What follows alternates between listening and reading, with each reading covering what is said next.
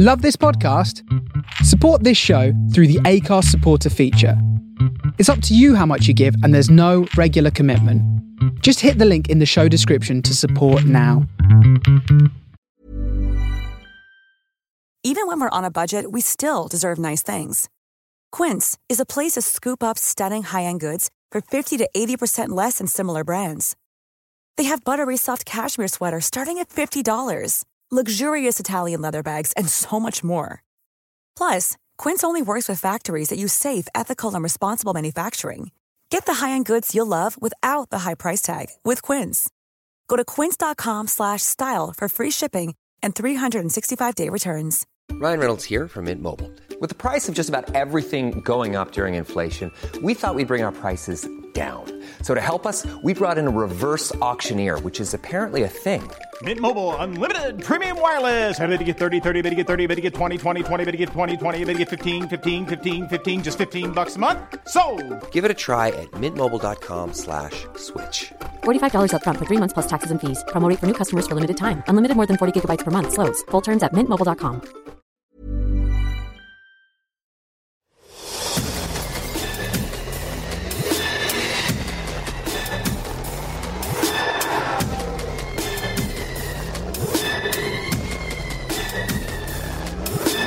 Welcome to the Horror Hangout podcast, where three bearded film fans watch the best and worst horror movies of all time. My name is Luke Kondo of Kate. I'm joined by my regular co-hosts, a certain Mr. Ben Errington, and a certain Mr. Andy Conduit Turner. Hello, guys. How are you? Hey. Not too bad. Hello, everybody. Gone for the Dr. Pepper today. Oh, the big old Dr. Pepper. Yeah. Full sugar Dr. Pepper. Oh, yeah. Always delicious. It's a great beverage. What's in that drink? Blackcurrant squash. Got a big old Vimto. Jesus, that's going to replace your blood. If you drink that, all of your blood will be Vimto by the time the podcast is over. It's what they keep at the bottom of that Nemesis ride at Alton Towers. That's where it comes from. They mine it from there. Oh, yeah. Ship it out. No. That was real blood. All right, no, I'll have you know. That was from all the victims, the people who fell out of the Nemesis and died, crushed their skulls on the jagged rocks below. It's a weird aesthetic to go for as a theme park because, yes, you want your ride to be scary, but, as a going concern, do you want it to appear as if people are dying on your ride? I think it makes it worse that people have had accidents there. Like, there has been blood spilled at Alton Towers. Yeah. There was which actually adds to the kind of danger and the fun when you go on. Is it the I don't know if I'm real. having fun by genuinely thinking that there's genuine danger. Like I just wouldn't know. Well, you go on this ride and someone lost their legs, didn't they? Terrible. Yeah. I found them. They're still there. Oh no. Down the bottom. Oh Jesus! Covered in the red blood in the Ribena. Yeah. I like Vimto. Vimto's a weird one. It's got figs in it. I never realised that. I haven't had Vimto for a long time, but it's proven to be a pleasant experience. It's offered down the Tesco's on it. So fig drink. I've never gone. I'm absolutely gasping for the sweet taste of fig. Give me a fig juice. Talking about rides, I don't think I've ever seen a fig. You've never seen? There's a fig tree at the bottom of the garden. I can see a fig right now. I'm not even joking. I can see a fig. If I could just telepathically go into If your you could head. borrow my eyes briefly. Oh, yeah. I mean, there we go. It ain't what you expect it to look like, is it? I was going to say, talking of rides, I did go on the Saw ride at Fort Park. Did you guys ever go on that? I've been on that. It's all right. It's a good ride. Never been. I'm just going to say, pretty damn terrifying because I think a vertical drop is scary enough. Like the Oblivion at Alton Towers used to scare the bejesus out of me. But Saw ride is like beyond vertical. It's like inverted. Yeah, you go in a little bit. And in classic Saw style, when you go around the queue to get in, sometimes a thing will make a loud noise and scare you. Gang. Or of course, the biggest horror of all theme park visits. Maybe it changes per country, but certainly a UK theme park visit. When you go in the height of summertime, and there's loads of those, and you've got bins full of sticky pop bottles and ice cream wrappers, and then you're stuck in a queue and the wasps are there. What are you going to do? You can't escape. You can't move forward. You can't move back. That's part of it, mate. That's part of the experience. Whee! They purposely make the bins as sticky as possible, just to entice those wasps. Final hint for anyone going to Alton Towers: if you find yourself in a queue for the Oblivion, maybe not in COVID times, but if you take one of the lids off the bins there, makes a perfect Juggernaut helmet. You look just like him. You studied the bins at theme There's a parks, picture incredible. there's a picture of one of my friends wearing the Juggernaut helmet. Doesn't sound clean. Sound it healthy. was a pre-COVID world. You could wear a bin lid. And how long did it last when he was on the ride? Oh no, he didn't wear it onto the ride, just for a bit just to pass the time in the queue for a minute. Yeah. I think we're going to get to Alton Towers pretty soon. It's been a long time. And it's only 45 minutes away from here. Yeah, so, it's nice and close from you, right? Yeah. I like Alton Towers. Yeah, where is it? Whereabouts is it? Leicestery, North which Staffordshire. is Leicestershire. Leicestershire. Yeah, I think so. It's a nice place. Something like that. Yeah. Has anybody ever got any horror news? Has anybody got any horror news? Well, I've got some. Have you guys got some? I've got some. Hang on. Let me just quickly horror Sorry, I'm relying on you having horror news. then. enter. Let's see what comes up. Oh, don't just Google horror news. That's That's not how he does it at all. no, that's not how I do it at all. I write horror news today. Yeah. Don't know if you saw this, but Mr. Rob Zombie officially confirms his next movie is The Munsters. He shared a logo. I don't know if it's the official logo for the movie. He wrote, "Attention, boils and ghouls." See what he did there? What a crazy guy. He said, the rumors are true. My next film project will be the one I've been chasing for 20 years. He must be out of breath. The Munsters. Stay tuned for exciting details as things progress. So we understand that Sherry Moon Zombie and Jeff Daniel Phillips will be playing Lily and Herman Munster. I mean, who else really? I was about to say, who's his wife playing in that one? It's literally had to be his general pool of actors that he kind of draws from. It seems like, I guess it's going to be a gritty, horrible, sun-drenched, southern, dirty, bloody mess, or rather than a genuine adaptation. I don't know. The Munsters they were actually real nice, weren't they? Yeah, they were real nice. Heard that he's a big fan of the Munsters, so maybe this will be him trying something different. Maybe he'll do something nice. He's bound to do something different, really, isn't he? But yeah, Jeff Daniel Phillips is in Free From Hell, is in Lords of Salem. I think he's in Devil's Rejects as well. But yeah, basically just one of his regular actors. But yeah, that'll be exciting. Look forward to that. I think I'm not the biggest fan of Rob Zombie, but I'll always watch and enjoy to a degree. I think my horror news results came a bit weird. Seal's scars have finally have an explanation. David Bowie's daughter is probably the prettiest woman ever existed. I don't know where I've ended up. According to CGI, this is what historical figures really look like. Please explain Seal's scars, though. I'm quite interested in that. I don't think it's a real article. It's one of those where you click on it and then it will just link to loads more. And it takes you to the bloody ends of the earth. You'll never believe what so-and-so looks like now. I love that one. It's like, I can't believe an iPhone costs this. And it's Harry Potter holding an iPhone as if he's... what? Yeah. Oh, no. Crazy. Those wizards can't use phones, that's the rules of Harry Potter, right? Wizards can't use pens or phones or things like that. They can only have magic stuff. Really? Yeah. It's because they're racist. Dead boring being a bloody wizard. You can't use the internet. Can't go on your phone. Can't go off the internet. Yeah. Why not? I'd choose Muggle. Yeah. Yeah. If I was given the option. What else we got? So apparently the third season of What We Do in the Shadows is returning to FX in September.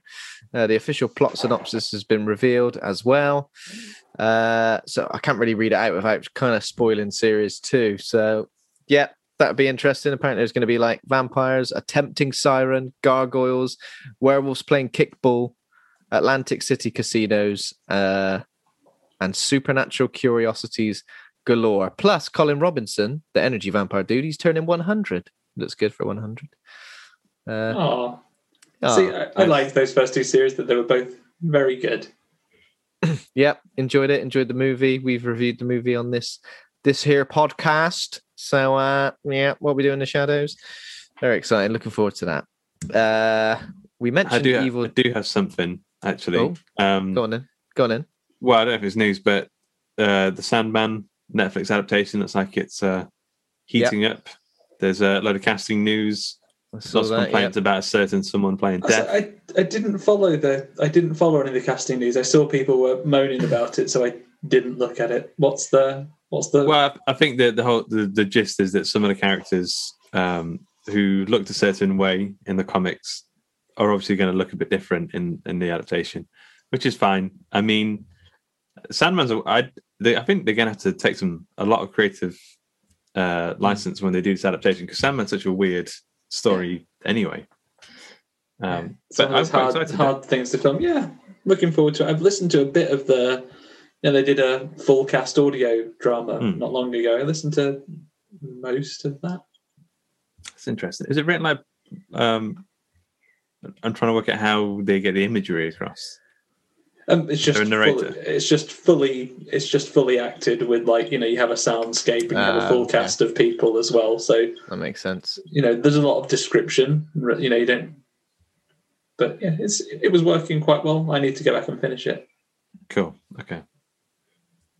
Very cool. So we mentioned Evil Dead Rise last week, and apparently it has officially started production in New Zealand. Director Lee Cronin has posted a picture. I don't know if you guys saw that, of the trainers board. The what? The trainers? Special Evil Dead trainers. No. They've got some lovely custom Evil Dead white Adidas. White doesn't seem like an appropriate thing for a film weekend making loads of blood. Maybe that's the point, though. The blood will keep them nice, are you? The blood will show up better on the old dirty bit.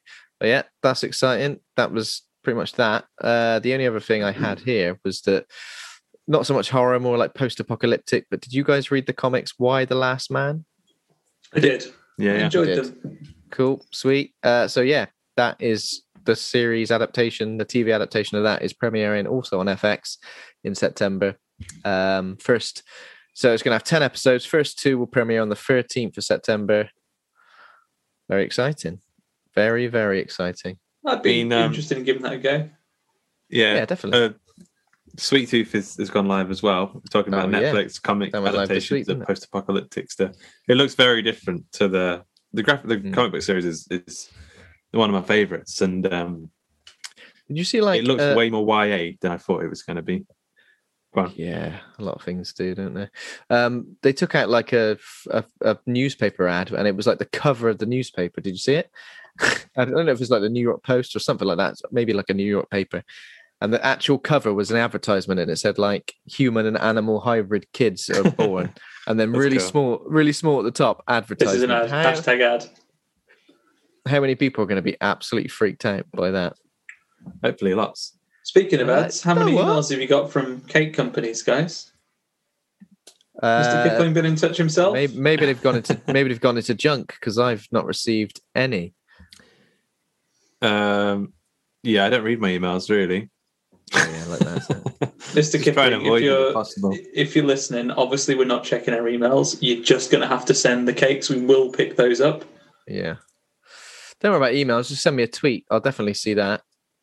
Yeah. Definitely see a tweet. 100%.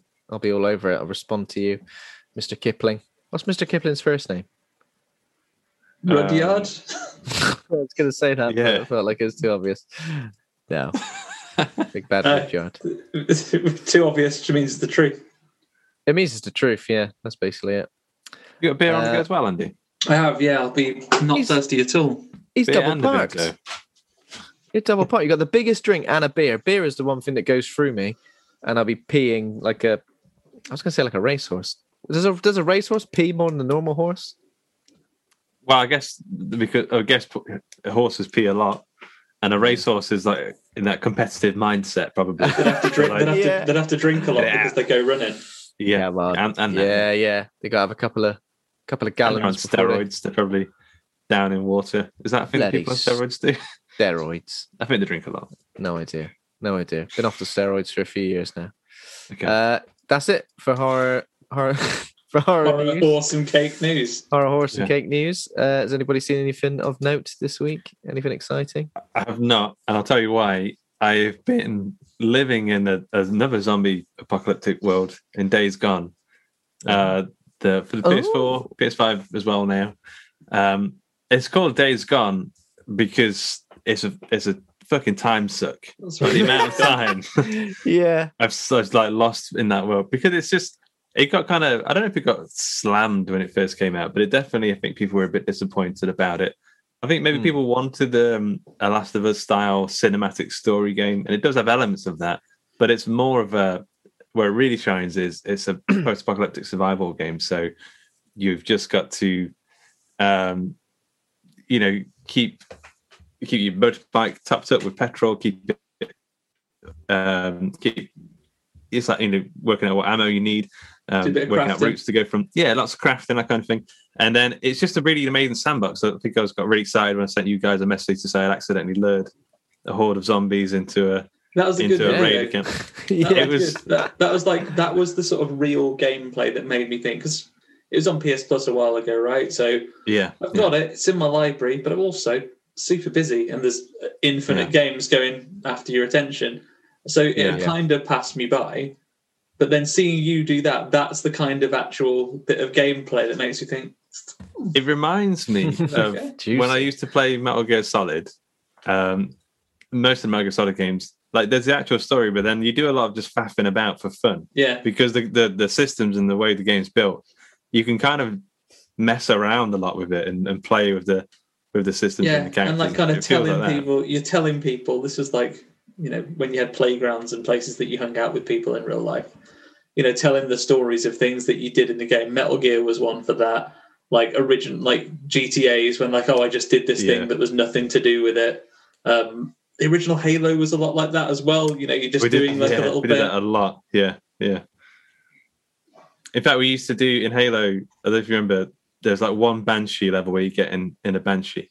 I think we used to get to that chapter, that checkpoint, and we used to have like fights with each other to try and get in the Banshee and kill each other. Flying around in the air. Amazing. We used to have a game in Halo 2 where you could, it was like a game where there was like a skull that you picked up and you gained points when you got it, but you could set all of your custom rules. So we just had a game, it was like you could name your variants that you wanted. It was just called Skullfuckers, and there were no weapons, and you just had to get this skull and then punch people with it. It's great. Yeah, amazing. Days Gone definitely has that kind of sandboxy vibe to it, which I think is a lot of fun. Yeah, especially with especially with heavily story-driven games, and the fact that modern games are more and more cinematic. Yeah, it's good to have a game you can kind of go and make your own experience of, I guess. And a game like that, that's why I love things like Fallout. I know it's more of a role-playing game, but still, I feel like you experience so many different things just playing it how you want to play it, rather than hitting certain story beats over and over. Yeah, good. Yeah. Good times. So you haven't seen anything at all? Well, I mean, no. I mean, Kat's been having 911 on constantly, which is in the background, which has been interesting. No, nothing other than Days Gone. How about you, Andy? No, not watched very much. Been busy with some writing work we got to get done right now, but I did decide that I was going to, in preparation for the new series, maybe go through at least some of the old Resident Evil movies. Evidently, don't like myself that much, so I've only done a bit of the first one so far. I've just been putting it on for a few minutes in the morning before work. About halfway through the first one right now, just having it as a, like a normal person might watch an episode of Tipping Point before work, I guess, with a coffee. I've been watching a bit of Resident Evil. Mila Jovovich jumping about. Did you know what though? I mean, I've not got the best relationship with Resident Evil movies, but it's been so long since I've seen any of them. I think like from 2 onwards, the only time I ever really saw them was when they first came out. So yeah, the same. I've seen one a couple of times. I'm going to get another, but I think I've only seen the others once each, and never the last one, I don't think. Yeah. I think I've seen once each. 1 and 2, and that's it. I think once each is as far as I got for that. But yeah, they do so many major characters dirty, don't they? Well, we'll find out. The problem. Anything else? That's it. Just the film of the week. So I've been playing some games. I've been playing some Resident Evil 4. I went back and I've been playing the PS4 version of that. Just because obviously a lot of kind of reminded me when I was playing Village of Resident Evil 4, and I thought it's been a few years since I've gone through RE4 from start to finish. So I've been enjoying that. I've just rescued Ashley and just remembered how annoying she is. And well, not just her, but I think the whole gameplay dynamic of like getting firemen's lifted off by those dudes. Yeah. Leon! Leon. Yeah, so that's been pretty intense. I've been playing Tomb Raider Chronicles as well on PS1. I saw your pictures of those. How you did you do just Chronicles or just draw? So I've just been doing Chronicles. Just been playing Chronicles at the moment because I think it was the one that I never owned, but I do remember a lot of it. So I've definitely played it. So far, obviously Tomb Raider games, when you go back to them after so many years, like unforgivingly difficult. Like the answer to a puzzle is just like so niche that you're just like, how the hell would I ever work that out? Without a walkthrough, how are you ever going to work that out? Is it only traded off by the fact that the because of its old graphic style, like it's very clear the things you can climb? Oh, yeah, nice straight lines on exactly. it. That. Yeah, but even that is still difficult. Sometimes you're like, it's very dark as well, and you've got flares in it, but sometimes you'll miss like a little opening or a little crack you got to shimmy on.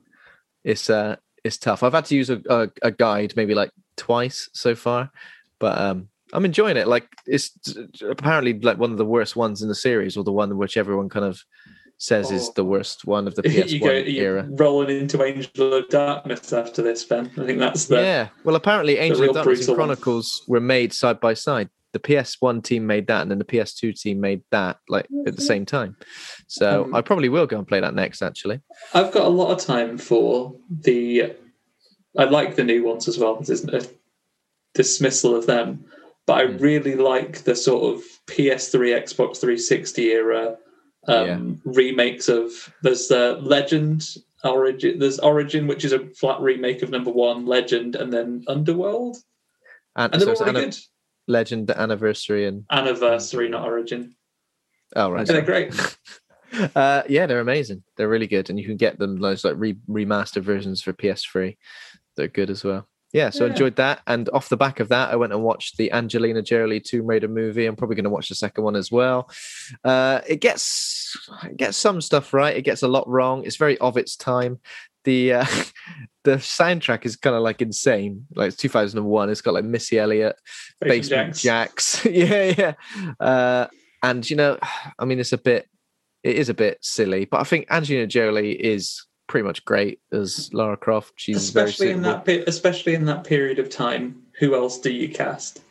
No, it's absolutely perfect in terms of how Lara was presented in the games to how she appears in this. It's ideal. John Voight's in it. Rimmer's in it.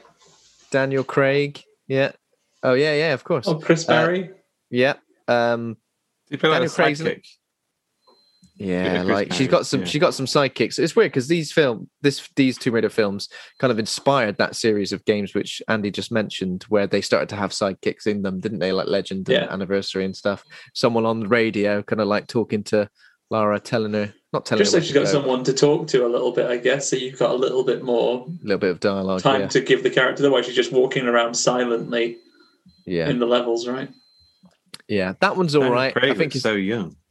Yeah, that's the only annoying thing. I think in none of the Tomb Raider games really has there ever been I wouldn't say he's an out-and-out love interest, but he's almost like presented as like someone, like a sort of someone she teams up with, or someone who's like somewhat of her equal. And I feel like you never really had that in the games. She kind of just fucked every man up. Like you have like a rival, don't you? Sometimes she still does. Yeah, a rival, but it's almost like it's kind of, it does feel like a love interest, and they did the same with the second one with Gerard Butler, didn't they? So that's the isometric Tomb Raider game. There's a couple of sort of 2.5D ones. There's the Egypt one, and there's the Guardian of Light with your boy Totek. And you jump on his little shield to get up to little things. They're great. Yeah, I think I played them with a friend as well, so they're really good multiplayer experiences. Yeah, shout out to Totek if you're a Tomb Raider fan. Give him a shot. Come on, Totek. Jump on his lid. That's what you had to do. Jump on his lid. He put his lid on and he jumped on it and jumped up to the next thing. Sometimes you wang a couple of spears that you could spin and that you could swing on. What a time. Good That's times. teamwork. Teamwork makes the dream work. I'm going to watch The Cradle of Life as well, just because, completionist in me wants to get that logged. So why not? That'll probably be up next. The only other thing I watched this week was the Netflix comedy special from Bo Burnham, Inside. Don't know if you guys have.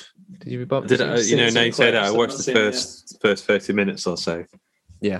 I need to finish it. It was good for myself. Yeah, I really enjoyed it. I enjoy Bo Burnham's stuff anyway, but this was a special he shot like entirely on his own over the last year. And yeah, it's really funny. Pretty profound, quite like mesmerizing in a way, like the way he's like lit everything.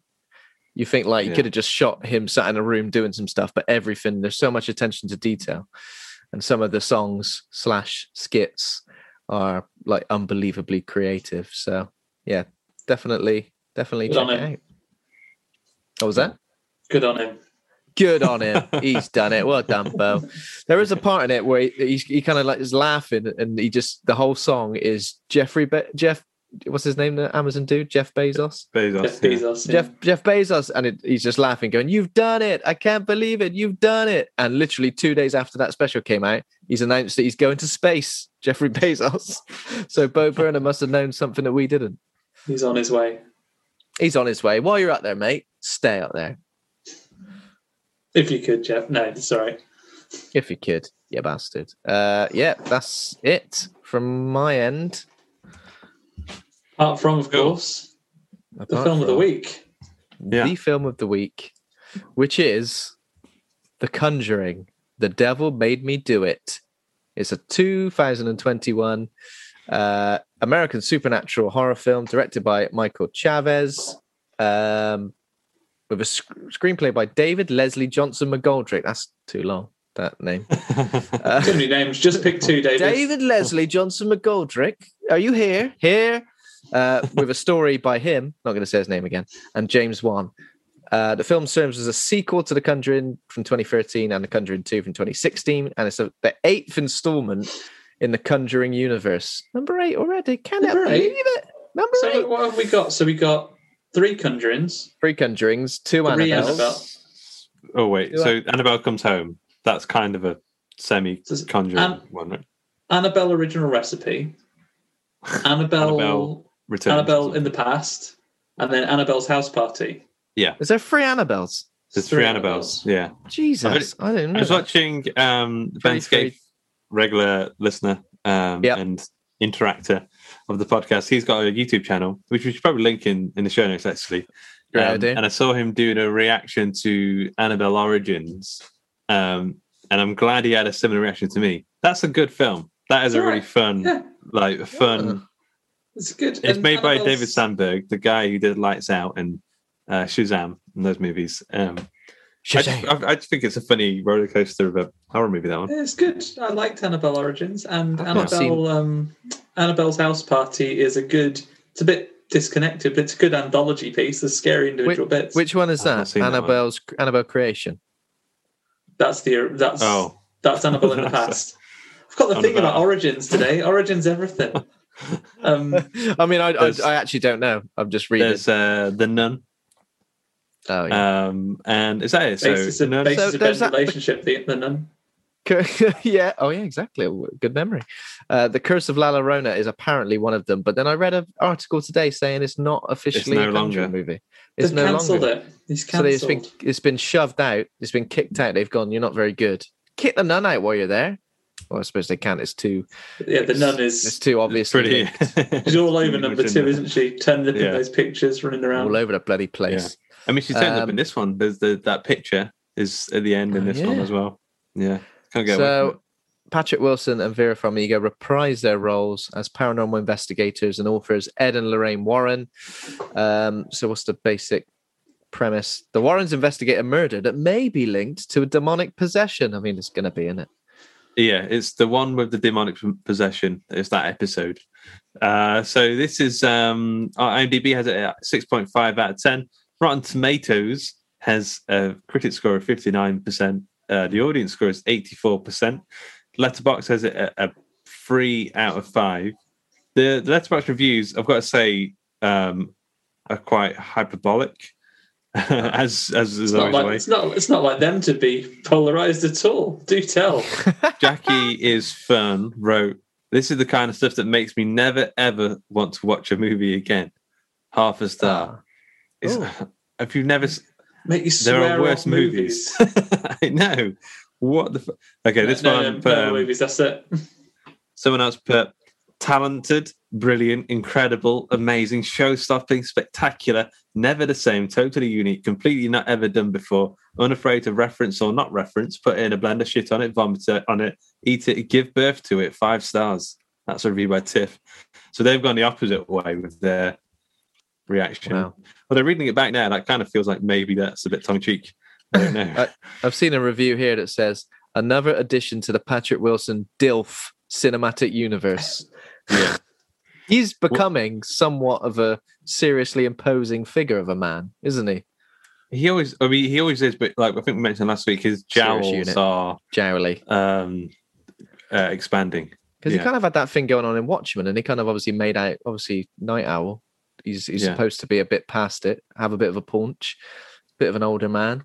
But this is like, what, 12 years later? 12. Well, yeah, he's turning into the real Ed Warren. Yeah. I think Vera Farmiga is turning into Lorraine Warren as well. I mean, the MILF and DILF thing is quite, that's a repeated theme in the reviews.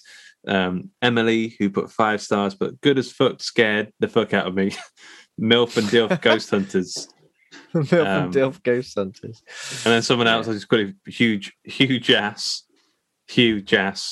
But I couldn't even get past the opening. It's just over-budgeted cringe crap made by toddlers. Made by toddlers? I had no idea that Michael Chavez was a toddler. But there we go. Yeah, 5. Little toddler. So he's the director. He directed The Curse of La Llorona.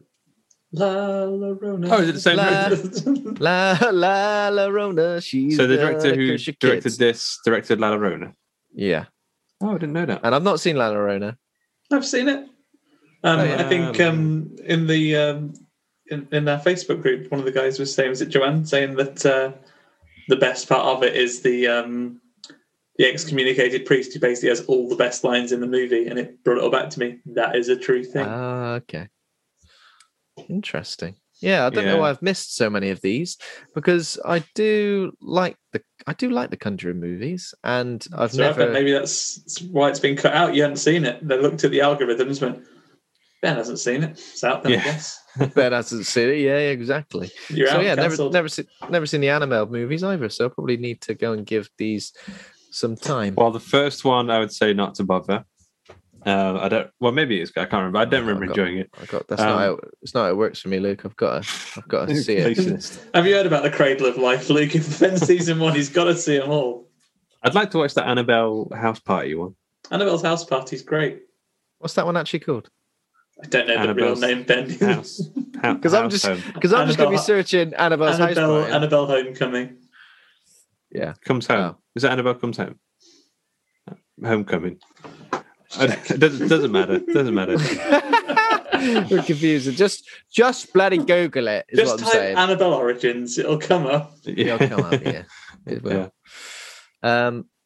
But yeah, when you say about this is the latest episode, there is something that feels very episodic about this movie, and it even feels like, even though the first one feels like quite like a standalone episode, the second one feels like a standalone episode. This one feels like it could be a few episodes of a Conjuring TV show in a season. Yeah, it feels like they're leaning into the procedural element where a bad thing happens and then they kind of do investigations to sort of find out what's causing it. Go on. Sorry, I was just going to say, like the true crime elements of it, I think kept me engaged in this, because with a lot of films like this, demonic possessions / ghostly procedures, and they can get a bit cliche, and they kind of hit the same sort of beats, but adding that sort of true crime element, I just think makes this whole story, the whole mystery, the way it unravels, just that much more interesting. It hangs together a little bit more, and you're less reliant on them coming up with the conclusion because they had a chat with a priest that you get in a ghost movie, or they read a book at the library if it's a real serious thing in the library, they go to the microfiche, and it's like, hang on, a murder 50 years ago, exactly today. Yeah. That's why them ghosts are at it. But no, it gives it a little bit more interest in the discovery part, I guess. And obviously we are gonna spoil this movie, but the fact that the source of the terror was a little bit different to anything that it could have been. Like, it could have been one or two options, and yes, things that we've seen before, and the source of it was something a little bit different. It almost made the horror of it feel a little bit more manageable in a way, where I was like, well, if this is what the deal is, then I'm very happy that they're going to get it sorted out. Don't worry about it. We'll throw it out there now. So one more time, spoilers. We're going to give spoilers in 3, 2, 1. It was nice after 8 movies they get to do like a mirror match where it's like, now there is an evil, the Warrens, that we're fighting against. Evil, the Warrens. Exactly. That's like good. It's like when there's the Justice League and there's an evil Justice League. Nega the Warrens. Yeah, the Nega Warrens. The Nega Warrens. I liked it. I thought it was good. It was a different sort of thing, and the fact that it, as I said, it made the horror feel a bit more manageable, but also you wanted to find out what the source of it was, rather than just going, it's a ghost that exists in that house. Oh, it's a demon that somehow was summoned. It's a little bit different, which I enjoyed. I haven't seen The Nun, but if The Conjuring 2, which I really like as a movie, effectively, like the outcome of it is that Valak is a prick. Is that the thing? Like what are you at, Valak? You're here. You're causing all these problems. It's supposed to be an origin of that character, the nun, the Valak, whatever the demon is. The origin of the nun is that the nun exists when the film starts. Do you know what I mean? It's not there's no like, how did the nun become an evil thing, or evil Valak become the nun? How did that happen? Oh, the film starts, the nun already exists, so it's not an origin. It's just the same character in the past. The Fresh Prince of Bel-Air. Valak is in hell, gets in a bit of trouble, and he has to go and live at a nunnery. You see him go with his suitcases. It's basically like saying, here's the Joker origin movie, and the film opens with the Joker. He's already the Joker. We don't find out how it. Batman began. Batman began. Yeah, Batman Begins opens, and Batman's already milling about. Batman's already begun previous to this film. I mean, first, am I getting that entirely wrong with The Nun, because it was a bit of a shit show? So, but as far as I remember, that's pretty much it. I don't remember there being any, because I remember saying, this is supposed to be the origin of a nun. Why is a nun knocking about already? Yeah, please direct your angry tweets directly to Ben to correct him on that one. I'm sure nobody cares enough about the nun to stand and defend it, but maybe I'm getting that wrong. Jem, who we had on the podcast, she's mates with the director of The Nun. Is that legit? Yeah. Oh, it's legit. What's stitching me up for? Yeah, it's actually her dad. The nun is actually her dad. Well, what a talent. What a talent. I'm sure he wasn't in charge of the script writing, so he wrote the script as well. Oh, it comes up written and directed by. Oh, no. All original ideas by. Oh, I bet the studio interfered loads as well, didn't they? Yeah, the studio interfered. He owns the studio. Oh, he's the chief exec. Jesus Christ, can't get over it. Yeah. But, yeah. Oh, well, then you'd be 2 for 2 with rows with directors at this rate. Yeah, I think there's more. I do think there's more, which is why I feel like there's maybe 3 directors that which is why I've started to go, if I write an angry review on Letterboxd, I won't put it word for word on Twitter. I'll just post my rating of the film and maybe a brief reason why I didn't like it. Then he can go hunt it down on Letterboxd. He or she can go hunt it down on Letterboxd if they're really angry with me. I mean, this is the thing about criticizing or being a critic, which I think I would say you're a proper critic in the sense that you actually like review films, and I mean we do on the show every week, but you put a lot of thought into it. You really do it. When you on Letterboxd, you actually put like detailed analysis of the films that you've watched? I mean, for some of them, not like absolutely all of them. Sometimes I really, really can't be, because it's hard sometimes to try and like shape some sort of opinion on a film. Even if it's just like a sentence, you're like, oh god, do I really want to write about this?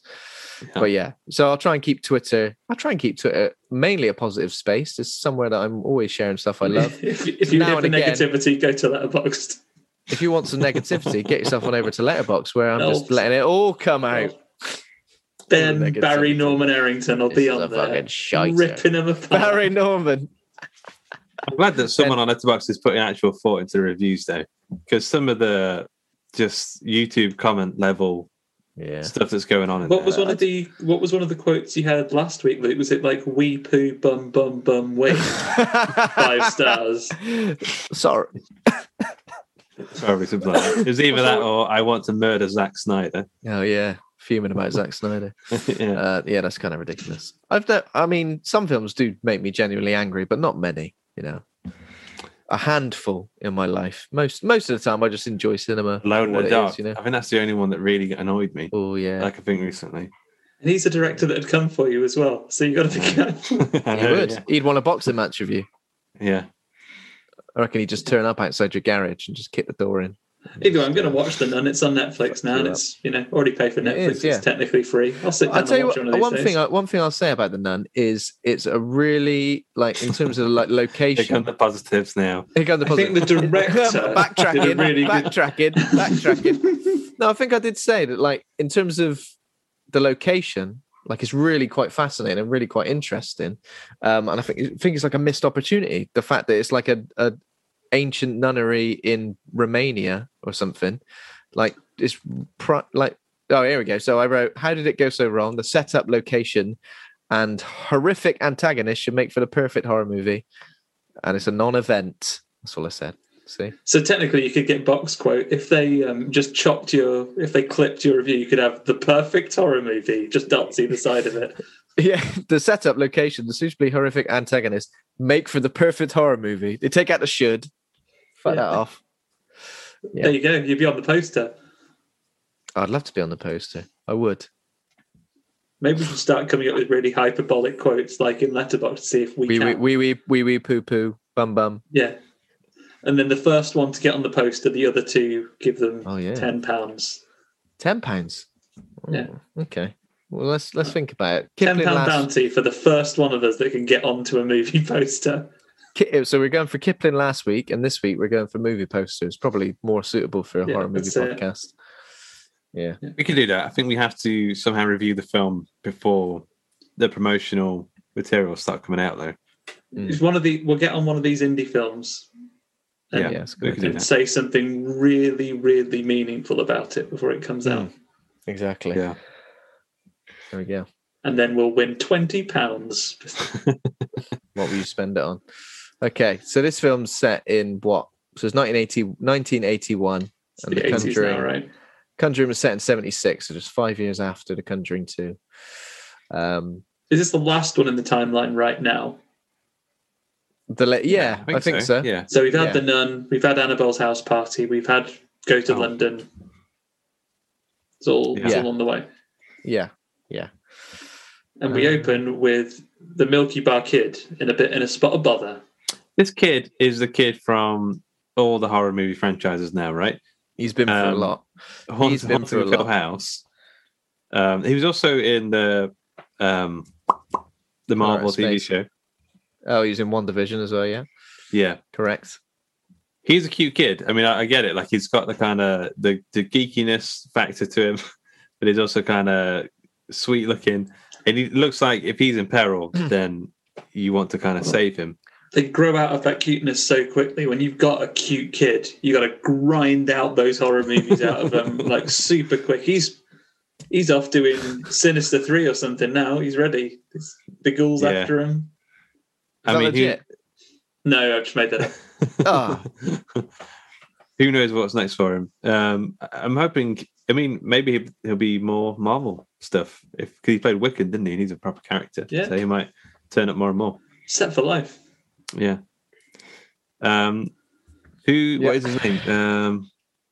Oh God, is it? While you're looking up his name, I'll describe that he is we begin with, I think, a classic Conjuring cold open, right? Where we have some kind of spooky event which is tangentially related to the rest of the story.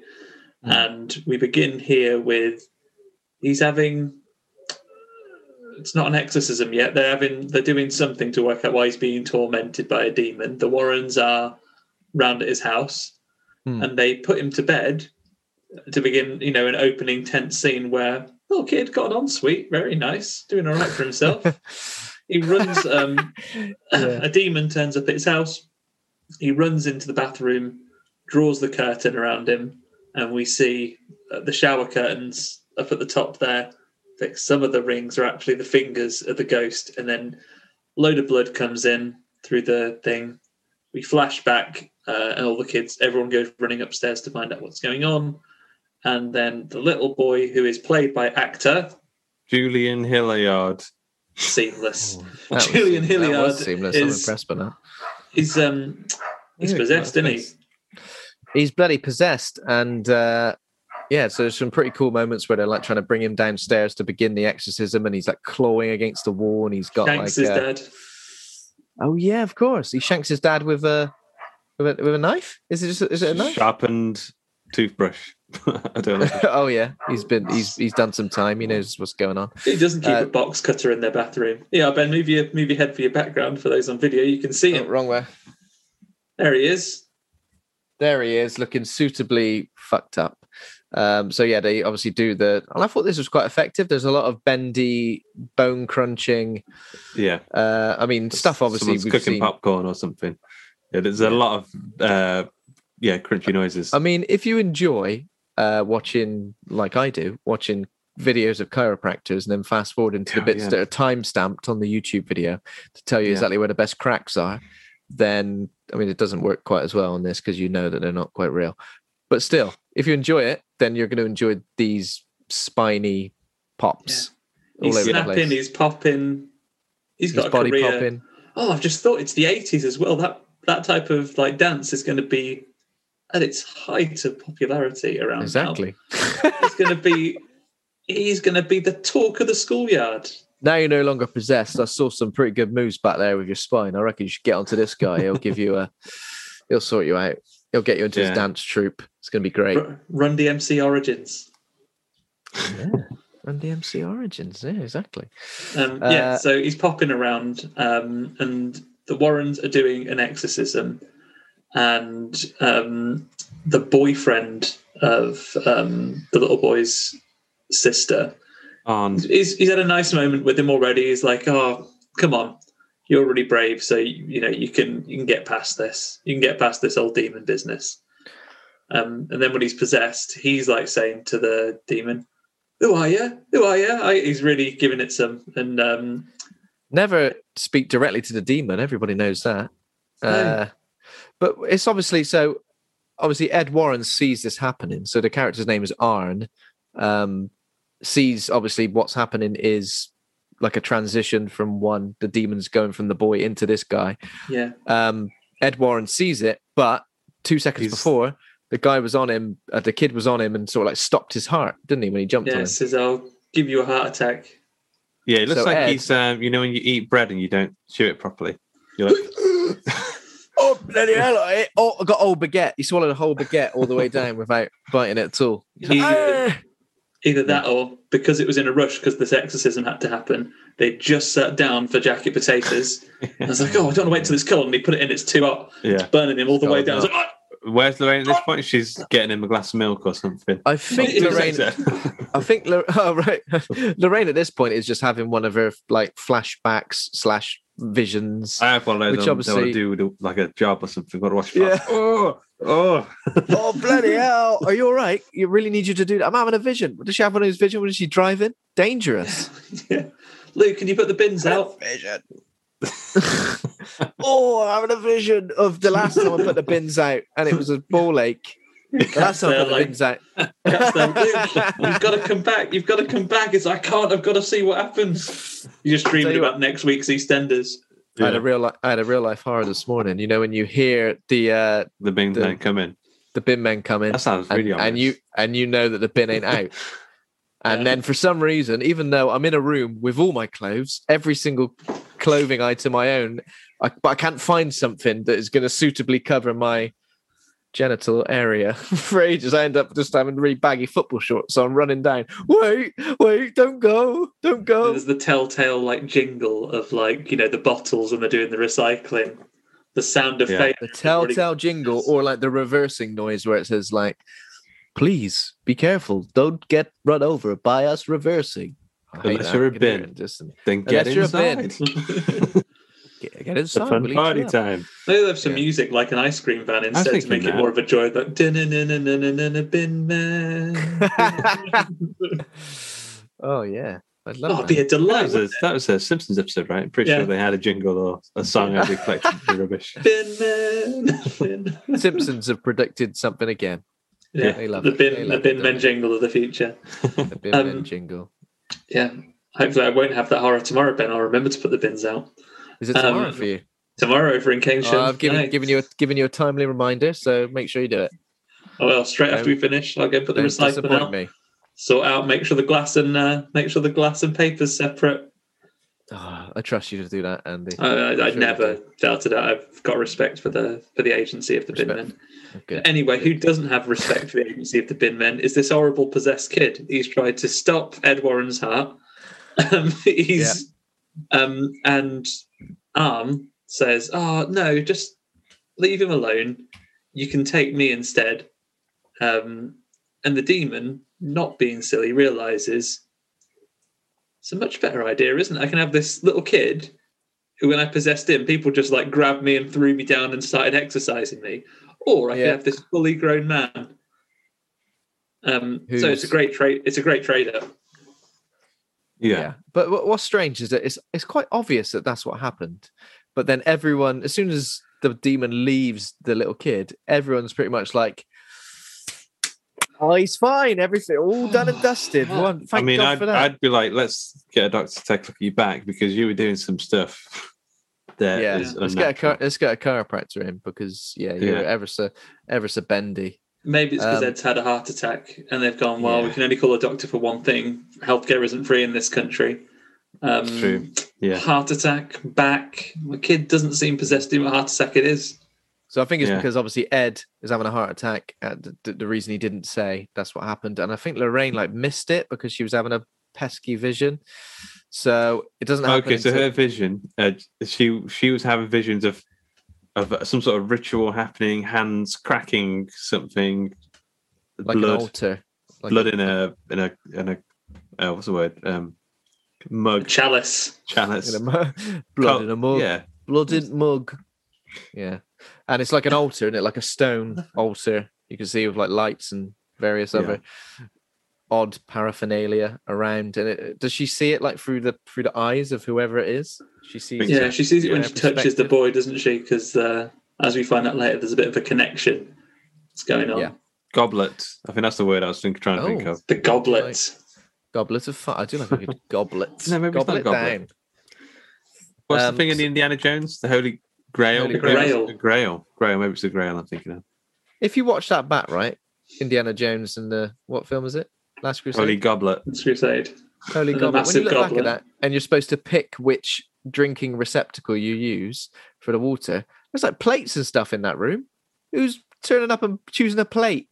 A drink from this plate. Laughing at it. You're laughing at it. And he's gone, it ain't the right answer, but I like your style, so I'm going to let you live. Or whatever. What happens, I can't remember. I mean, like that guy drinks out the golden cup, he ages really fast, and Indiana Jones' dead gets better. What's not to say that it's not like George's Marvellous Medicine, and each one of those receptacles does something slightly different. So if you drink out the plate, you become like... a human cat. Turn into a cat. Yeah. Yeah, that'd be pretty good. So they take Ed to hospital where they say he's had a heart attack, and not just a nice one. He's had quite a serious bad heart attack. It's not one of those ones where you find in 10 minutes. This is one of the bad ones. Oh, this is one of the bad ones. And then he obviously says to Lorraine, well, it takes him a while to wake up, doesn't it? There's like a few days where Lorraine's there at his bedside. Sleeping at his bedside. And she tells a story which may or may not be important later. Don't think about it too much. where she talks about how they've always been together, however far it seems. It's the 80s. Yeah. So, Catchy. yeah, they had a jolly old time when they were played by younger actors when they hid from the rain under a gazebo. And that will be important or not later on, but that's the reason she's staying. And when he wakes up, he goes, "Oh, bloody hell." He goes, "The bins! Have you put the bins out? Fuck!" No, he doesn't. Has another heart attack, so stressed. Has an immediate heart attack. So no, he says, "I saw the demon enter Arn's body." So then Lorraine goes, "Oh, how am I going to sort this out? I'll get on the phone to the police and tell them that there's a guy who's been possessed by a demon knocking about." So I know what this is going to sound silly, but just like, well, word it differently then. Say something else. It's going to sound a bit silly. I know what, when you figured, oh, come on. Yeah, come on now. If it saves lives, Lorraine, just be prepared to lie about it and say, look, there's been a credible threat phoned in. Yeah. Like exactly. So she says there's going to be a tragedy at the Glatzel household. So, but he's not. Is the Glatzel household like? It's sort of in there, but that's not where they are. They're somewhere else. No, they live in the vets or like is it vet? Yeah, place. That couple live at the vets. Or the dog, really the boarding sweaty kennels. Guy.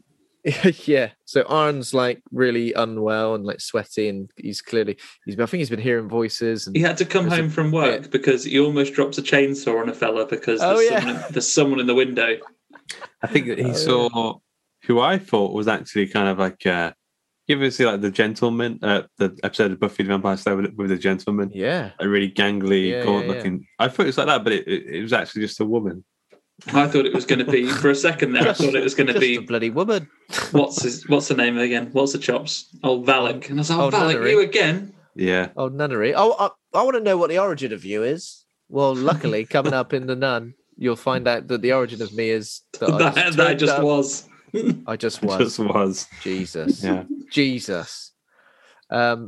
Yeah, so they live. But no, it's not him. But we find out who it is a bit later. But for now, he just sees a spooky thing in the window, and he almost drops a chainsaw on his boss. He goes, "Kinell, bloody hell, nearly could have had me bloody toe off with that chainsaw, you bastard! Get yourself home." So he gets home. He's all sweaty, and then his boss / landlord is being who loves real Blondie. creepy. Yeah, absolutely loves Blondie. He's got Blondie on too loud. All the dogs are going mental.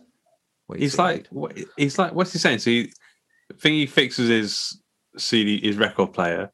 So he's like, he bangs wangs the volume all the way up, and he's trying to get him to dance with him and drink beer with him, and he's like spilling beer. I don't want to be around that guy. I mean, I might end up stabbing him, and I'm not possessed. And he's making his girlfriend dance with him, and he's like, yeah, slobbering and everything. You just be like, I just want to relax. I've just come One in of these sick dogs from work. turned into a man. Who is this guy?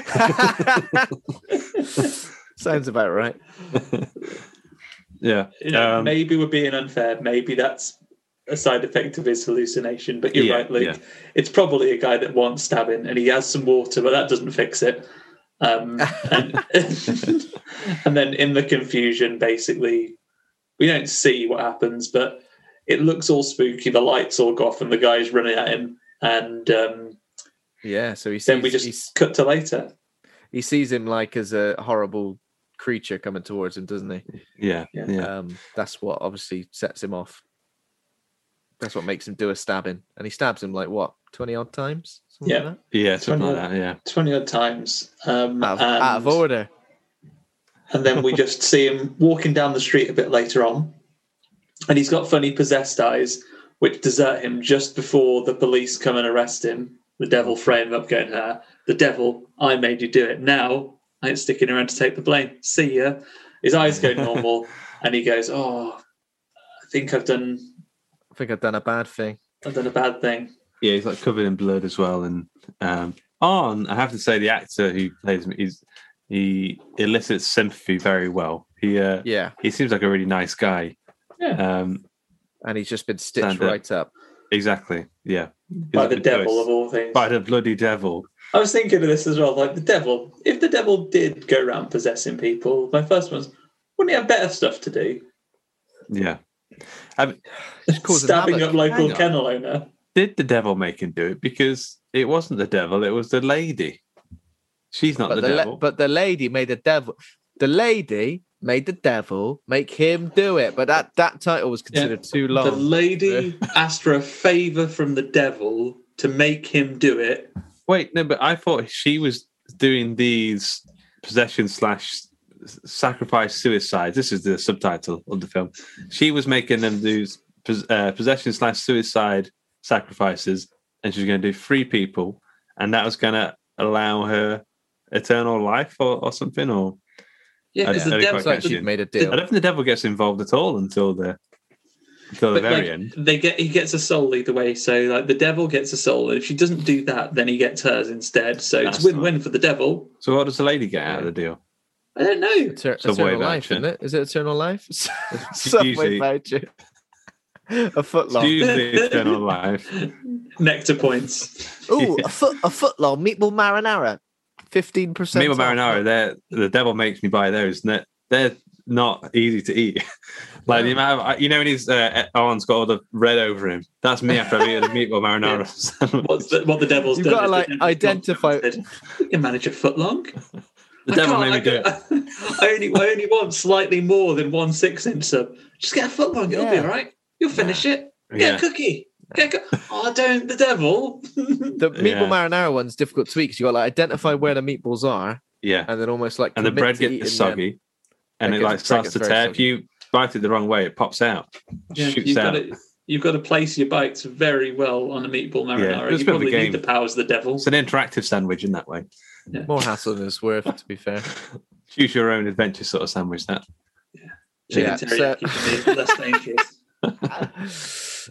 So obviously Arn gets arrested, and then pretty much immediately the Warrens decide that they're going to try and help get him off. Not in that way. Get him off from the murder. Not come here, Arn. Give him. Well, with MILF and DILF powers, they could probably do both. MILF and DILF, one of each. So obviously, doesn't matter what you're into. They speak to his lawyer, and they pretty much say, "Oh, this was quite a nice little scene." I thought they kind of threaten her. They have a nice bit of jovial. Well, where the lawyer goes like, "Well, you failed to convince me. How are you going to convince the grand jury?" And Ed Warren's like, "Tell you what, pop round our house for dinner. We'll introduce you to Annabelle. Annabelle's just like a party trick that you get out now." How could you live in that house with all that shit going on inside that room? Just couldn't relax. Could never relax. Yeah. So yeah, then the lawyer decides to bring the obviously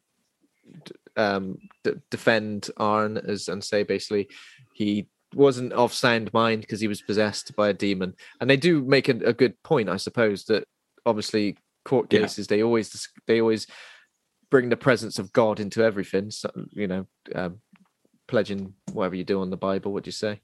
I won't lie. I promise I won't lie. Pledge allegiance to the Bible, whatever. That's right. I pledge allegiance to the Bible, especially this bit. What book would you pledge allegiance to, Ben, if you don't like the Bible? Luke, it's open. It's an open question. I mean, it has to be something that's completely based in facts. I would say like a dictionary, like because then it's like you can't. I don't know. The implications of that are like you couldn't make up a word. Like it's when you're playing Scrabble. And you make some shit up, it doesn't fly. Yeah. So you've got to tell you've got to be on point with it. It could be a special edition of the Bible, not the Bible, of the dictionary that has none of the words or definitions for any synonym of lies. So you can't use any of them. They're out. Yeah. That's the special book. Yeah. I might do Lemmy's autobiography because I feel like I'm always telling stories from Lemmy's autobiography. I feel like I hold it as such. I was thinking about it recently, and I was like, such a great book, probably one of the greatest books ever written. So, is that the one where he's talking about Rolling Stones are like London posh boys, and the Beatles are proper hard men from... Just like it's absolutely mad. I remember one chapter starts with, "I woke up on Brighton Beach, and for breakfast I ate a tin of cold beans with a comb." I mean, any book that's got that in it, I'm gonna pledge allegiance or whatever you do. Swear your life away. It's just great. Is there an origin chapter, much like The Nun, where we work out where his favourite card came from? He says, For a long time as a boy, I actually liked the Queen of Hearts. It's just, well, The Seven of Diamonds is the one for me all through the 70s. And then there's just a load of drug stuff. A load of stuff where you're like, he should have died 10 times over before he did. There's one bit where he like puts a load, I think he's made a load of like acid tabs and he's got them. And for some reason, I think he's keeping them in a bottle or something, and they've added water to it because I think he's going to go and dry them out and take them when he gets home. And then apparently the police turn up, so he just necks the whole bottle. And then he said, "Yeah, I was high for about 4 weeks, just walking around like that." Jesus Christ! Yeah. Anyway, yeah. So as you can tell, I've been talking about that book a lot lately. So when you said what book to bring up, so you'd have chosen that one. Lemmy, White Line Fever. Yes. What about you, Andy? What have you decided? Hungry Caterpillar? I always like it's a sacred tome for me. Back in the days, I really wanted to get. Well, I had the originals when they came out as comics of the. Seldom happens a Justice League Avengers crossover, JLA Avengers. Oh, and they did a hardcover of it once upon a time. And it was like 50 quid, but this was like, I was at uni, 50 quid was a lot of money. And I was like, I can't spend 50 quid on like a hardback book. 50 quid on a hardback comic, it's a lot of money.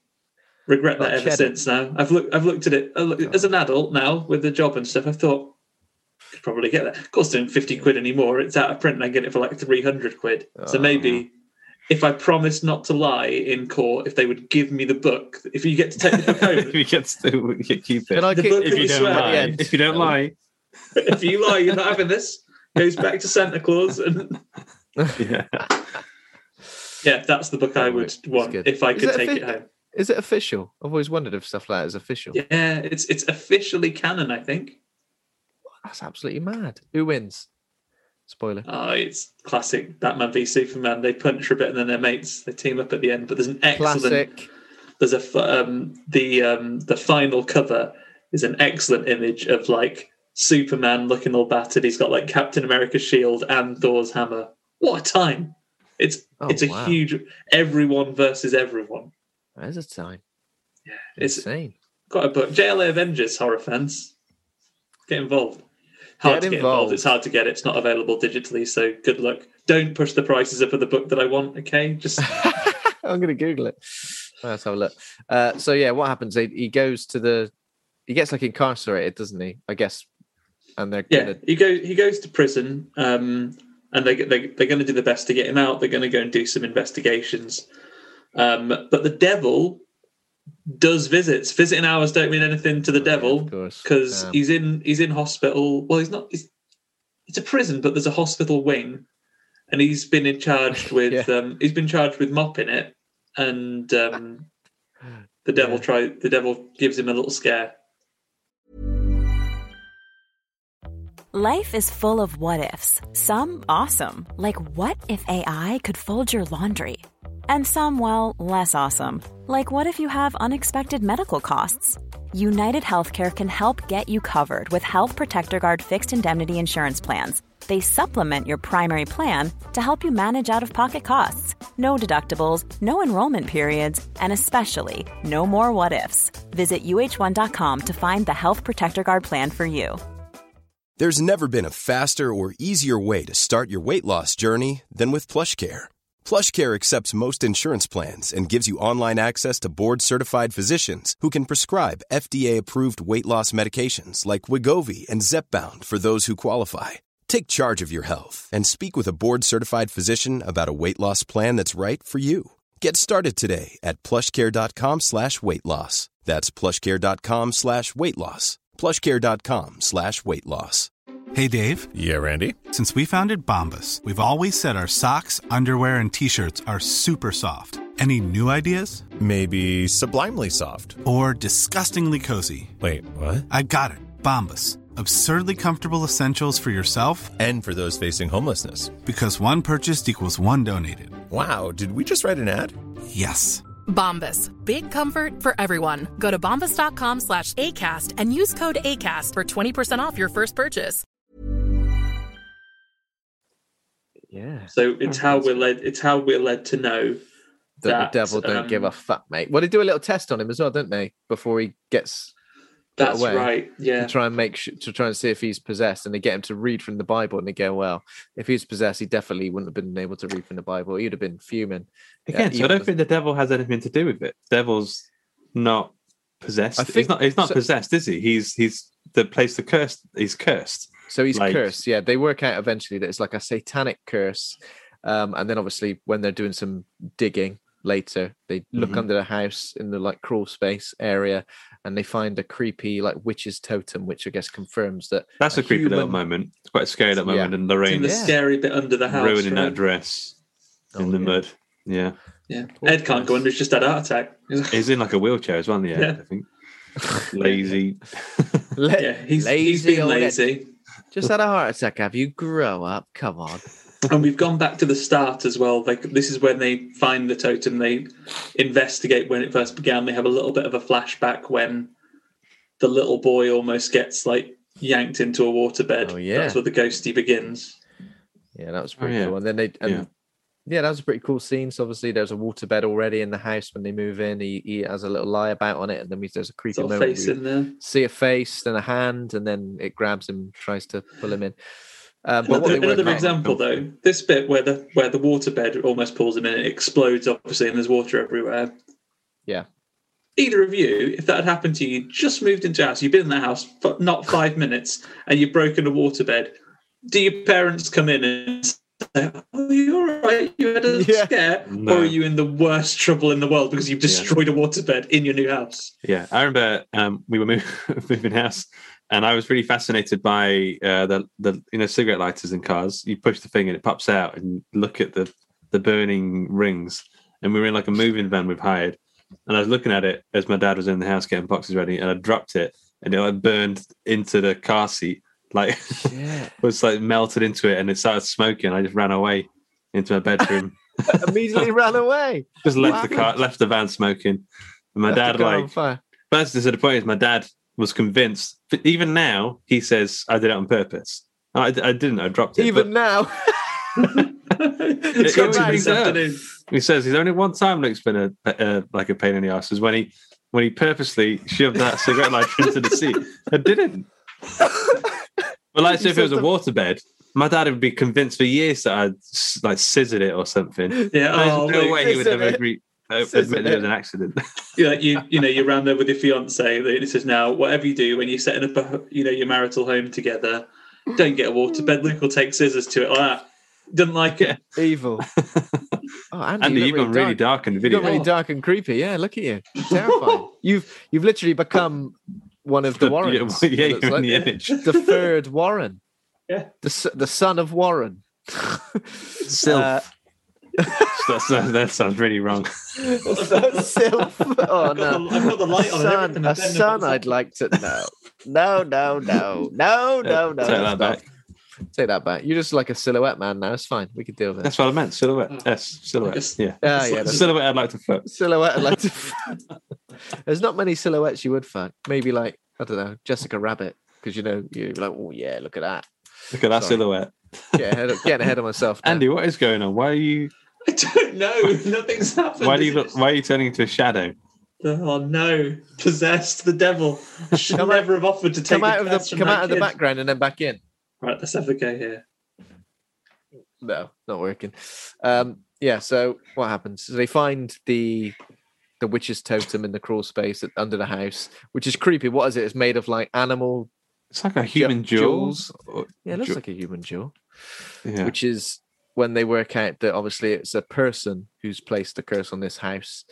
It's a witch's totem, and then they go and meet this guy, a former priest, who previously dealt with the cult of the Ram or something like that. Yeah, Disciples of the Ram, or something. So they do a bit of digging and they find out that this thing existed. So he sort of gives them some information. He's played by what's his name from Lord of the Rings, isn't he? What's his name? The guy that was in charge of. He was in charge of. Was it Gondor for a while? Yeah, John Noble. Yeah, he was going to burn his son up on the fire. That guy. The guy who makes Pippin sing. Sean Bean's dad. Yeah, Well, he makes Pippin sing. Yeah, and there's a close up of him eating something at one point, isn't there? Like a fruit. Big old bit of chicken. He eats like It's a a berry chicken. or something. It pops. Yeah, Like he eats something. It like yeah. disgusting.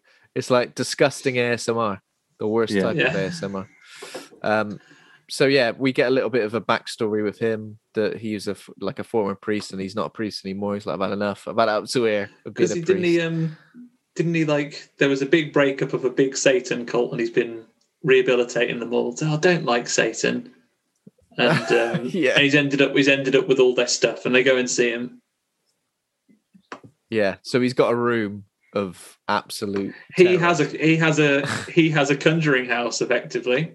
Yeah, and I think they even the people even Ed and Lorraine Warren who have got a room full of shite like that, they say you should burn this room. They've literally got a haunted doll in there. It keeps getting out or something. There's loads of films about it. Yeah, and out the little silly. You should burn this room. It stinks. You should burn this room because someone's done a shit somewhere and you'll never find it. It's like a ball pool. I can't burn it because then you'll let all the ghoulies out. So you just got to keep it in this room forever. I think he makes a point that the reason he's keeping everything is because, otherwise that's the exact same point else. as what they say then. That's there's other things you could do though, right? Quick ideas for you guys. Brainstorming the Warrens. Like seal them all in cement and then chuck them in the bottom of the sea. Megatron. Just chuck him down there. Like Megatron, yeah. It's that Mariana Trench. Gone forever. And then we can do a future installment of The Conjuring in 1,000 years or something. Where the bottom of the sea is full of ghosts. Yeah. Oh, full of Annabelles. Yeah. Floating dolls. Floating dolls. Ghost Sea. I like it. Great. I want it. Conjuring episode 9 written by us. So this guy pretty much explains that obviously some sort of occultist has intentionally left the totem there, resulting in the curse, which cursed the family. They've done it on purpose. They've done it on purpose, you knob. And then we get like a sort of spin-off side mission, which the Warrens go on to a place called Danvers in Massachusetts, where... So what they do is they take the picture of the totem and they get the dude who's like their... Who is he? Like their sidekick? Is he new? Is he like the nun and he's always just there? Like they seem to have this sidekick that I don't remember from before. He's in the first two. I think he's in the first. I think he was like one of the video technician from the AV club, or whatever they call it. I think he's been there all the time. Although I'm looking forward to his spin-off movie that he should get in the next. It looks like he always sticks around and does the dirty work. When people go, can you send this image to every police department within like whatever mile radius? And for some reason, he sends one to Massachusetts, and they say start local and then spread out. Is this kind of not just send all the letters in one go? No, write the letters, wait for replies, then go further out. But yeah, so he's doing the donkey work to find out where someone else might have seen this.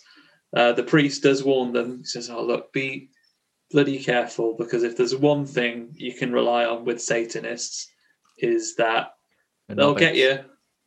They don't get you at the end. They don't take it well. They said, "Oh, someone else did that once, tried to mess with them and went bad." So what happened? Someone like someone killed one partner, killed the other, and then put their head on the train track. Did he say? That's it. Head on the train track. Yeah, because it was nice and cool. It was a hot day. They were like, "Put your head on the train track." There's a train coming. Yeah, but I'm boiling. Done. Yeah. So it's like a detective from Danvers who messages them. Gets in touch with them and says, "There's a girl called Katie Lincoln who was stabbed 22 times, and they found the totem at the home of her friend Jessica, who is missing. She's gone missing. It's terrifying." So yeah, they go on a little side mission. This felt like like an episode of the X-Files or something, but in a nice little 20-minute segment, possibly. So yeah, they go and sort of investigate, and obviously the standard things where Ed and Lorraine have to try and convince someone who doesn't believe in all the paranormal stuff that this is what they kind of need to do. And they make a deal, don't they? Do they make a deal? Yeah, well, they say, "We'll help you find either where her body is or find out more information about this case if you then tell us about our case." Help us something with along our those Yeah, lines. because they sort of, I think they've gone along thinking that he's going to help them from the start. It's like, oh no, you're here to help me. Like, oh, fine, we'll solve your murder. And they say, Well, I well, see- are you really psychic? And I do some tests for Lorraine.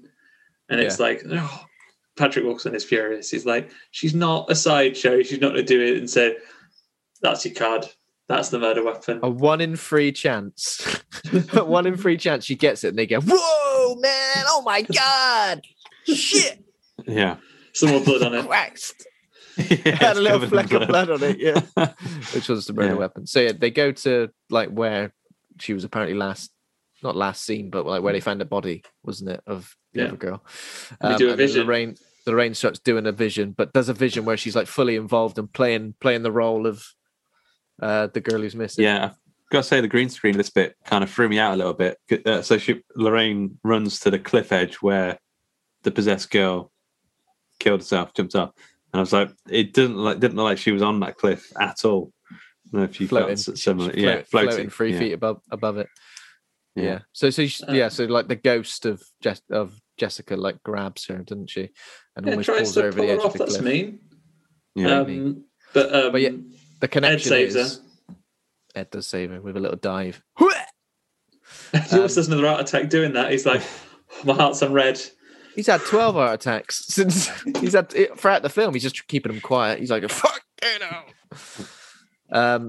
so yeah, and they find out that the connection was that Jessica was under the influence of a demonic possession before she jumped to her death. So they try and make the connection here. They're like, oh, but she was miles away from where our demonic possession is. So is it really linked? Even though it's the same totem. So they go to do some more digging. They go to the funeral home where Yeah, you can't the just body wait till is. morning for that. It's very No. important. This is Quite a obviously- creepy bit. The Yeah. Conjuring universe hasn't really had zombies in it before, but this was a bit of a zombie Yeah. kind Yeah. of scene. We get a zombie bit right now. So she goes and makes the connection, and Lorraine makes a foolish mistake here. So she goes and holds the hand of the dead girl that they've got out of the which is lake. very, very juicy. Yeah, the she's dead girl's all hand. she's full of juice, and she wants to set the juice loose. So she holds her hand, and she goes. She's not very patient. She goes, "Oh, I can't feel anything," and then like seconds later, "Oh no, here we go, vision." Yeah. Oh, here we go. Vision again. And then she's having a vision, and she sees the same like totem table where the person is doing a ritual. They've already warned the poor chaplain at the prison. They've worked out that it is connected, and there's someone going on and said, "I'll phone the prison chaplain because she's going to try and get him again." So he's looking after your boy in prison.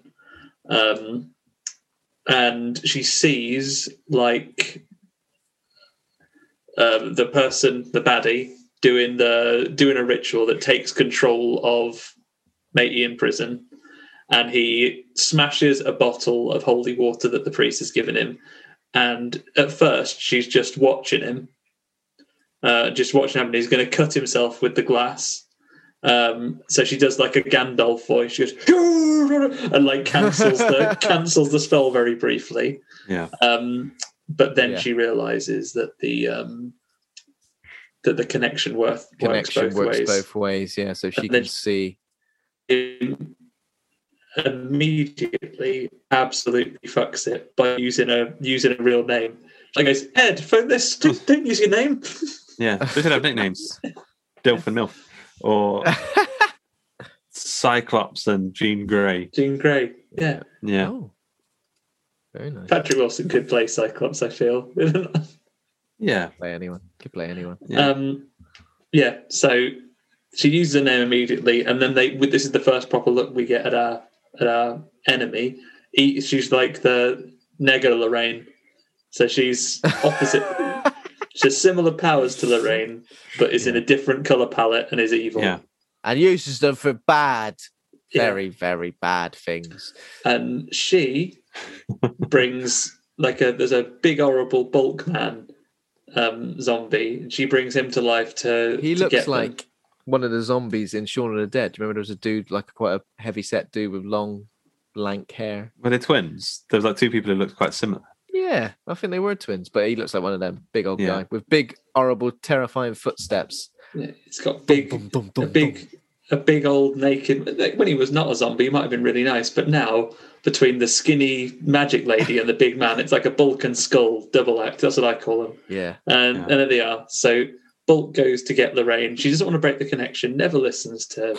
And he's like, "You've got to break the connection now." She breaks the connection just in time, and Bulk falls down dead. We don't get to see the ramifications of the terrible mess they've made in the in the funeral home. Yeah, they just leave. See you later. Sorry, guys. They've squeezed that juicy. They hand. just call that colleague of theirs to get to all the grunt work. Dude, there's a guy fell on the dead guy's on the floor. Can you come in and pick him up? He's massive. He weighs at least 25 stone. But you'll get him back on the table, won't you? We know you can. We've dinged the body quite a bit. He did bash his head on the table because he was running at us as a zombie very briefly. Yeah. If you could just square that away. We did break the window to break into the funeral home. And we did make at least one phone call while we were here. So you should probably clear that as well. Mm. Yeah. But yeah, they just chip off back home, I guess, to do some more research. Yeah, so they go back to their house, and there's obviously a weird bit where Ed, like, what happens? He loses consciousness, then he wakes up. That's it. Yeah, he collapses, and then he wakes up in bed, and he's having a bit of a nightmare. And Bulk, the big zombie man, is at their house now. Oh yeah, and he's about to like banish him with a cross. And then the useful assistant grabs his arm and he comes back to. What actually happened was he was possessed, wasn't he? And he was going to stab Lorraine. Yeah. And then we find out pretty much now that there was another totem hidden in like this vase of roses because the flowers went to the house as was it like a get well soon thing? When were they sent? Were they sent after? It arrived that morning. I think it's after. Oh, okay. So after they made the connection. After they've had the connection, and Lorraine went, "Geez, Ed Warren, my husband who lives at 555 Real Street, USA." She's immediately got the name and address, and she's able to send some flowers that get there. And I guess these totems, to give it a modern spin, obviously we're bringing it out of the 80s now, they're like Wi-Fi signal boosters. So if you've got one of those in your house, then she, the demon lady, can, you know, the way IT can like remotely pilot your computer when you've got a problem. Yeah. She can do that with your husband. She can do that. Yeah. Yeah. Devo. She got the TeamViewer software. Yeah. Log in. So then that's perfect analogy. So then Drew, the dude, he's like got a book of witchcraft which he found. He gives it to Ed, and he states, but basically it's got the answers for how the curse can be lifted. Is that altar that Lorraine has already seen in her visions needs to be destroyed, smashed in twain, crushed to dust. It literally says that it's like there's this big thing that's written in a little bit of Aramaic and a little bit of Latin. And my Latin's a bit rusty. It says here that this curse is about, if you want nectar points, you've got to make these 3 murder-suicides happen, and then you get all the ones you could ever want.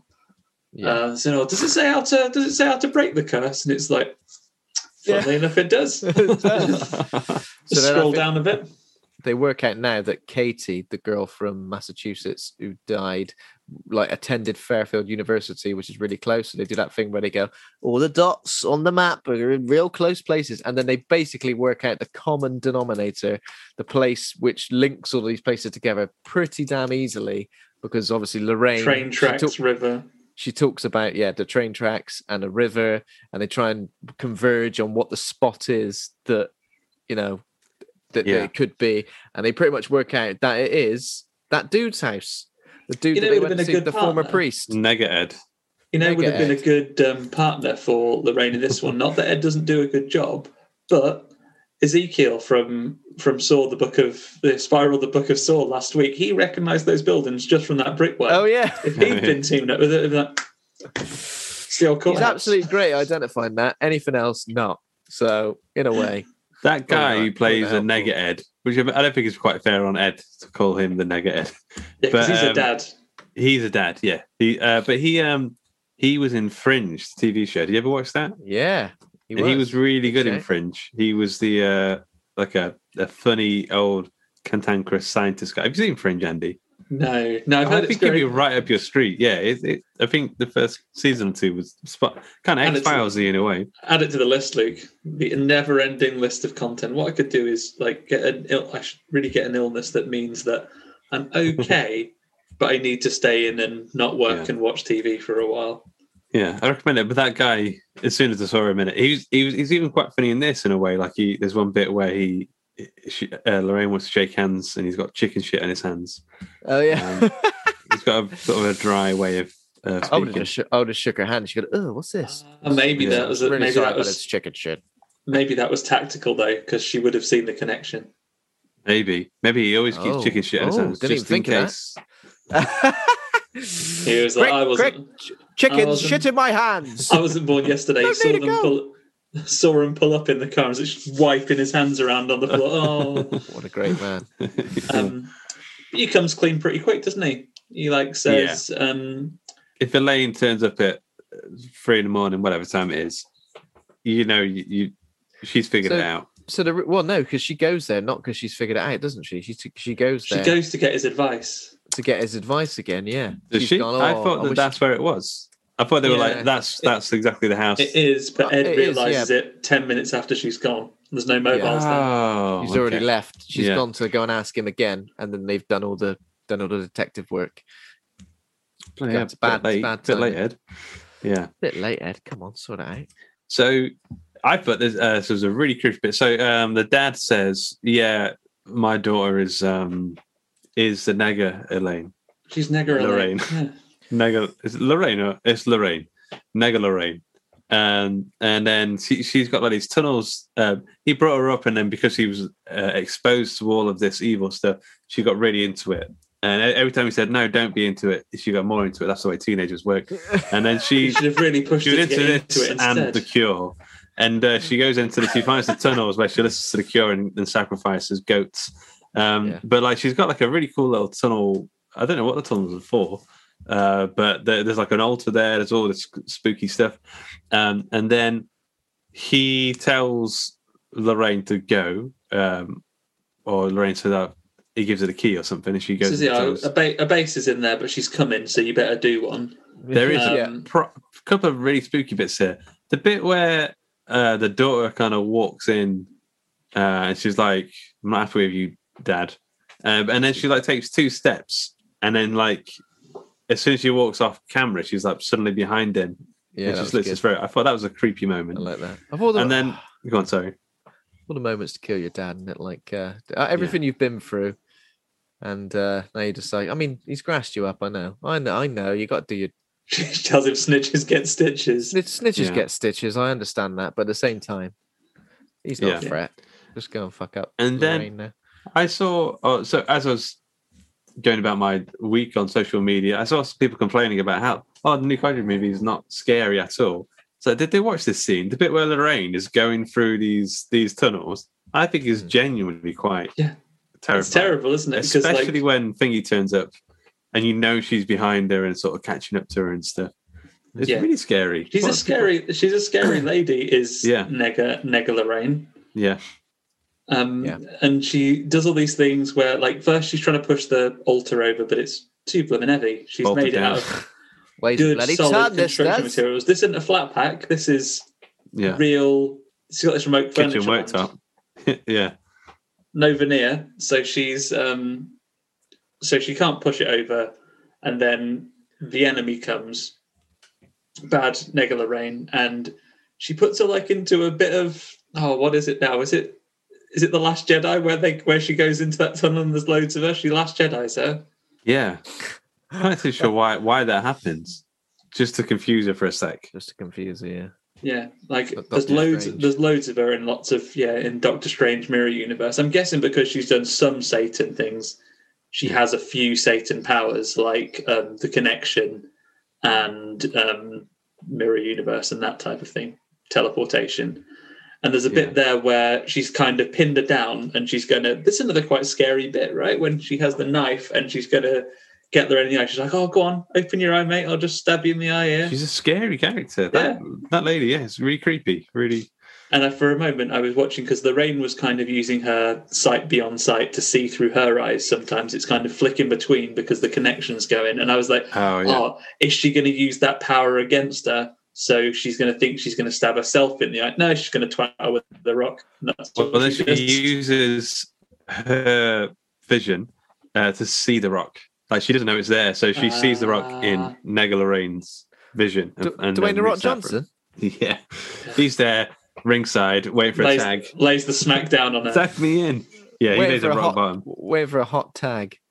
Yeah. But I quite like the fact that, so the main antagonist in this is a human being. Surely, Nega Lorraine and someone with demonic powers, I guess. Interests. Witchy power, demonic interests and witchy powers. But yeah, it's a person. It's interesting because we haven't had that at all in the Conjuring universe. I know we've had I'm sure we've had some. Tends to be demons, doesn't it? Like they tend to go to the inhuman. Yeah. Oh, I guess we've kind of stated over it. We've buried the lead here in our other character. He is the priest at the prison is trying to exorcise him, and he's floating up in the air, and he's about to kill himself as this is coming through. Ed arrives. This is the first time the priest has seen any shit like this as well, because he is really, really oh my god! He thinks to himself, I'm just the priest at a prison. Yeah, didn't sign up for this. Obviously, Arn's girlfriend as well is there trying to sort of I don't know why is she allowed in there? Kind of a bit mad. Oh, come on, if the devil's allowed to visit anytime he wants. Yeah, I suppose so, yeah. Visiting hours are just come in and chill out for a bit. 12 till 12 every day. It's all good, don't you worry about it. Ed arrives. Don't worry, you haven't got to go through the secret passageways. There's just another door into the base, just in the garden. So he takes that, he goes down, and then he thinks he sees Lorraine, but it's another trick. It's not her, it's Nega Lorraine. Well, and first of all, Nega Lorraine does the little... Oh, no, sorry, you're about to say that. Apologies. Yeah, no, go for it, Ben, go. So when Nega Lorraine appears, she blows pixie dust in his face, to which he automatically becomes under the influence of that. His eyes go all milky. He's got a sledgehammer, and then he starts going ham, trying to kill Lorraine, thinking she's obviously Nega Lorraine. Someone else. Tells it's hammer time. To make. Yeah. Other 80s references, maybe he's being Sledgehammer. This Peter Gabriel. Sledgehammer. This was a bit like The Shining, I thought, with him sort of stumbling around, smashing things, trying to kill her with that. Obviously, I guess, under the influence as well, some evil force. Yeah. And it's really tense. He's trying to get her, but then she eventually is out of places to run. And remember that scene earlier on where she told that story about the gazebo? Yeah. That we thought at the time, is it or is it not going to be something later? Guess what? Is Chekhov's gazebo. And she uses Chekhov's Chekhov's gazebo on him at the same time as Arm's girlfriend says, love you, you're brilliant, don't kill yourself. Perfect, Simon. Love conquers all. Yeah, I gotta say, I wasn't that much of a fan of this particular. What do you mean? It seems like a weak way for the characters to overcome the evil, if that makes sense. I mean, I know started with a rock. Yeah, we love each other. I don't know. I don't know. Maybe I wish. Maybe the love conquers evil is the right message, but for me, it felt a bit ham-fisted. Should have just tricked him because, when he comes to his senses, we learn that the thing she's standing by is the altar. Yeah, she could have just won based on her wits and just moved out the way, so he smashed the table. Exactly, something that was I don't know, was a cleverer, smarter move on her side. Yeah, and then she would have been the champion and gone, positive Lorraine wins. Yeah. But either way, the love conquers all. He comes to. Smashes the table, and that means the curse is broken. So is fine. He gets unpossessed. And there's loads of people just in the hospital bit. So there's the priest and his girlfriend trying to stop him, and then in the background there's about half a dozen people in the office just rubbernecking. So they've all seen it. Devil confirmed, I guess. So that happens, and then the devil turns up. Is it the devil? I think it is. I think this is the point where the devil actually turns. Because the devil made her do it. The devil made her do all the. So it's from her perspective. The title's from her perspective. That's it the was way I'm all taking along. Yeah. Yeah. And then she like twists her neck out or something. Or... Yeah, the devil he basically folds her up. Like, do you know when you used to fold a crisp packet into a triangle? Yeah. He basically does that to her. The devil treats like a transformer, converts into a boombox, like starts like sound wave, and then just carries her off to hell with his new sound system. Yeah, great stuff. And they just let him get on with it, and then Ed and Lorraine go outside. I assume the police turn up and say, "Yeah, that folded up woman and the priest. We saw their deaths, but we're not implicating either of those murders. We'll just go home." Yeah. Sounds Very nice. legit. Off you and pop. then there's a bit where Ed has got like the cup from the altar. He places it in his room of evil artifacts alongside the. I made a note on that saying you went back for a souvenir. Yeah, yeah. He got out there and he was like, "Oh bloody! Oh wait! Ran back in. I'll take this evidence." Oh, and that's the nice thing because he goes, "Oh no, I didn't take my heart medicine," and she's got one on her. Because don't worry, yeah, one little heart medicine. Oh, that was a nice little moment, wasn't it? Yeah, it's a Viagra. Yeah, making light of it is nice. It's nice that she takes his heart medicine because she loves her husband. He's a nice chap. Very nice.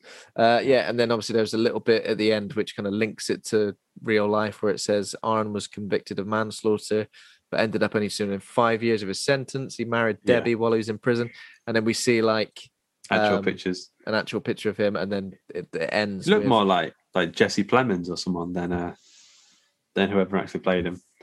Yeah, it didn't really look like him. We looked up a bit of the real story afterwards. It makes the Warrens don't come off too well in real life.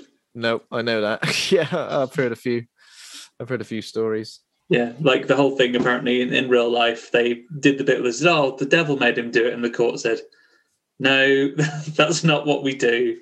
No, we don't pretend the devil made you do it." There's a lot of stuff about them taking advantage of various people. They wrote the brother that was possessed at the beginning. There was all sorts about them saying you could make quite a lot of money for this, and then they wrote a book about it, and they got allegedly they say they gave them like $2,000 or something like that, but yeah, naughty. Sometimes it's people that are the real monsters. Is the moral we're learning.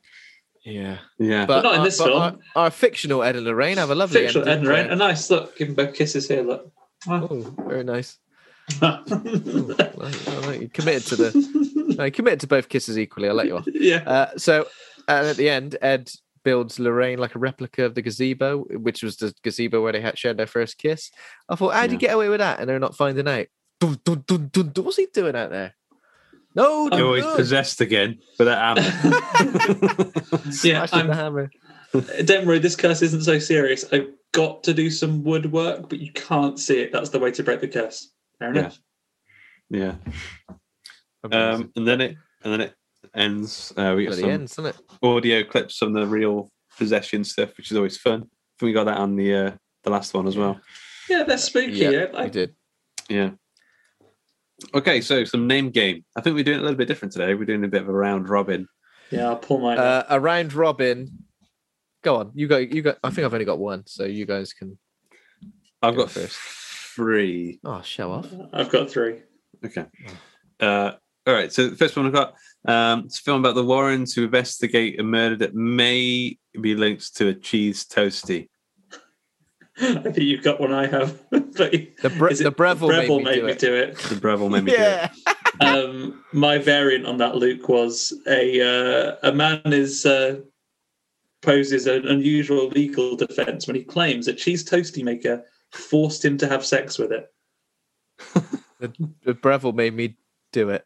Screw it, but yeah. Screw it. Yeah, okay. You've turned into an evil. Oh no, not again. Nega Andy. Just run with it. I reckon just run with it. Nega Andy. Yeah. Evil Andy. Go on, Ben. What's yours? Oh, what is mine? The Warrens investigate a murder that may have been linked to a demonic possession when a demon makes everybody a nice cup of tea. The devil made Tea? Made me brew it. Brew made it? Made tea brew it. Made tea brew it. It's just the devil made me brew it. That's it. Apologies. Okay, I've got one. The Warren investigator murder that may be linked to a Marvel superhero from Hell's Kitchen. The Daredevil made me do it. Well, just Daredevil made me do it. Daredevil made me do it. Oh, that's way better. Yeah, that's good. I have one here. It's about a young man who is incredibly victimized by his kind of eccentric Dalmatian coat-wearing fashionista boss. And she makes him do artwork, but grammatically incorrectly, puts it in the wrong tense.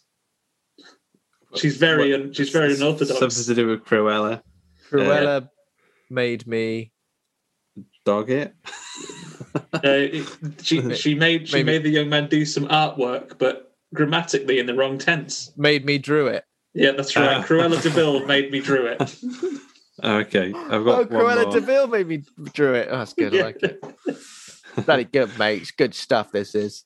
I've got one. The Warrens investigate a sore fun after a child goes rogue with a conker.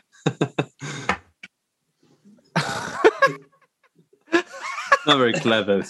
The devil made me boo it. Well, that bit's the same.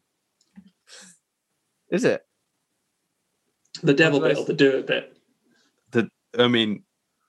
It's the conjuring bit that. Of the conquering. The conquering. The devil made me do it. Yeah, okay. My last one is a variant on Ben's where someone at sixth form college, to pass their final exams, is forced to create some beer. Wow. Brew it again, I think. Yeah, brew it is the Ben portion. But what was the other bit you said? BTEC National. Someone at sixth form college, 16 to 18, key stage 4, is to pass their final exams, they have to make this beer to get their qualification. Is it the word? I don't know. Is it the word conjuring? The A level made me do it. Made me brew it. A level made me brew it. Confused by his own name. The con brewing. The con brewing. The devil. A level made me brew it. Yeah. Yeah. Okay, we need to rate the film. I think I know what I'm going to go for. What about you guys? Ben, you go first. If you know, Luke, then you should go. If you know. Okay, I'm going to go with a C+. I think it's not a perfect film. It's like we talk about like a TV series, the Ed and Lorraine adventure series, and like every episode, when you watch the X-Files, not every episode's a banger, but you enjoy watching the characters, and you want to sort of see their story progress and the procedurals that they go through. This feels just like a slightly subpar episode in a longer TV show. The scary bits I think are really good. I think the stuff with Nega Lorraine and also Zombie Bulk, sorry. Yeah, was really Skull, good. The enemies of the people. I just think outside of that, I do think it misses some of the creativity in the actual gags.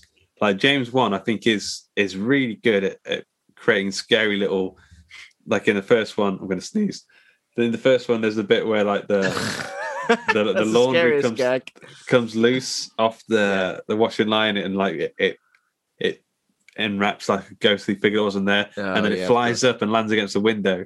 And then suddenly there's a ghost inside that room going towards the kid. I think James Wan is really good at kind of making these creative little scary, spooky bits. When this film kind of lacks it a little bit, I think, like that, like inventive flair. Yes. I'll go for something similar. I think maybe slightly more. So I might go for a B-. Just because of all of the modern horror franchises, I feel like I have the most fun with the main installments of The Conjuring. I always find that there weren't many cheap jump scares. There weren't many massive cliches. I felt like the horror, it felt like it was doing something different. It didn't feel like it was going over the same old stuff, the same old story with The Conjuring, with the scares and everything like that. I felt like I enjoyed it, and I enjoyed the characters. And the fact that it kind of had that kind of true crime element, which I guess wasn't really there in the first one, wasn't so much there in the second, I really enjoyed it. And it made me want to see, these characters in a different setting. And yeah, and again, like I mentioned, the fact that the antagonist was different, not just a ghost or a demon or something else that they're going to just end up beating in the same old way. It was an actual person to go up against.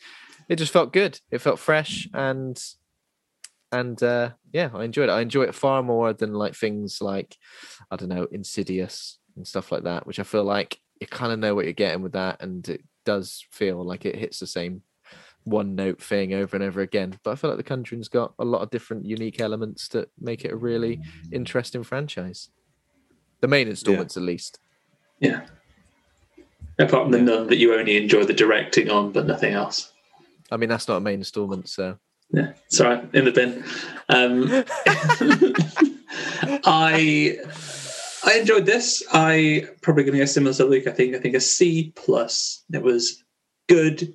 I do get the feeling that this could be like what's the word they use for it now? Like a prestige TV show. I think this type of story that were hour episodes, nice tight run things, would be great, and I'd watch at least one season of it. There are bits that work well. There are bits that sometimes fall down a little bit, but by and large, I like it. It's got a good bit of creepiness to it. Like sometimes a little bit like people having visions. Maybe that gets a little bit old, but there's some really good moments in it. And like you guys, I liked the connection that it wasn't just another demon, and the main thing is like it's not entirely about working out whether it's a hoax or not individually. I think you accept there's something strange going on from quite early on, and there's an outside antagonist. I like the fact that you have actual baddies in this world. I enjoyed it. So C+ all the way. Cool. Very nice. And next week we are doing Quiet Place 2. Is that right? We are. Yeah, so that's going to be the 4th new release in a row. And then I think, obviously, now that all of these cinema releases are kind of finally out, there'll be a bit of a break, return to usual programming. You got some classics, quality stuff to round out the month. Yeah, what's on the horizon of cinema releases soon? Do we know? The Green Knight's out quite soon, right? Yeah, I don't know if they'll play that Odeon. And obviously, yeah, and then Candyman will be out eventually. The Candyman will be out in September, October, possibly. Yeah, I'm not entirely sure. I think it's quite a light month for cinema releases in June, like things that I want to see at least, especially horror. June and July, I think, are both a bit, and then we got like big blockbusters coming out in June as well. So there's going to be like Black Widow and stuff. Sorry, July. So apart from that, not entirely sure. I saw Freaky is coming out in cinemas. I know we've already done an episode on it, but I thought that was quite cool. Go and see it again. Last Night in Soho, the Edgar Wright film. That looks good. Yeah. Oh, yeah, of course. Exciting stuff. Glad to be back at the cinema. Always a good time. Yeah, certainly are. Absolutely a good time. Yeah. Cool. So Quiet Place Part 2 next week. Yep. Yeah. Right. Nice one. Bring us home with that quality read of the outro, Luke. Thanks for listening. If you enjoyed the show, become a patron over at patreon.com/Hawk and Cleaver. Thanks to Kovac Kalman for our theme music. Thanks to Acast for hosting the show. Thanks for the listeners. If you enjoyed, please consider rating and reviewing and subscribing, and head over to the Facebook group, Horror Hangout Board of Advisors. Thanks to my co-hosts, Ben and Andy, for being right horror dudes. Thank you both. Goodbye from the Shadow Realm, where I exist currently. That is well you shall remain. Banished. Banished to the Shadow Realm. All right, Andy's been exercised. Gone. Yeah. Cool. See you later. Bye. Later. Bye. Oh, Andy's there.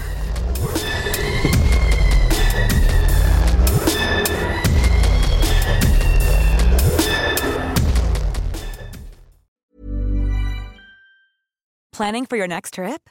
Elevate your travel style with Quince. Quince has all the jet-setting essentials you'll want for your next getaway, like European linen, premium luggage options, buttery soft Italian leather bags, and so much more. And is all priced at 50 to 80% less than similar brands. Plus, Quince only works with factories that use safe and ethical manufacturing practices. Pack your bags with high-quality essentials you'll be wearing for vacations to come with Quince. Go to quince.com/pack for free shipping and 365-day returns.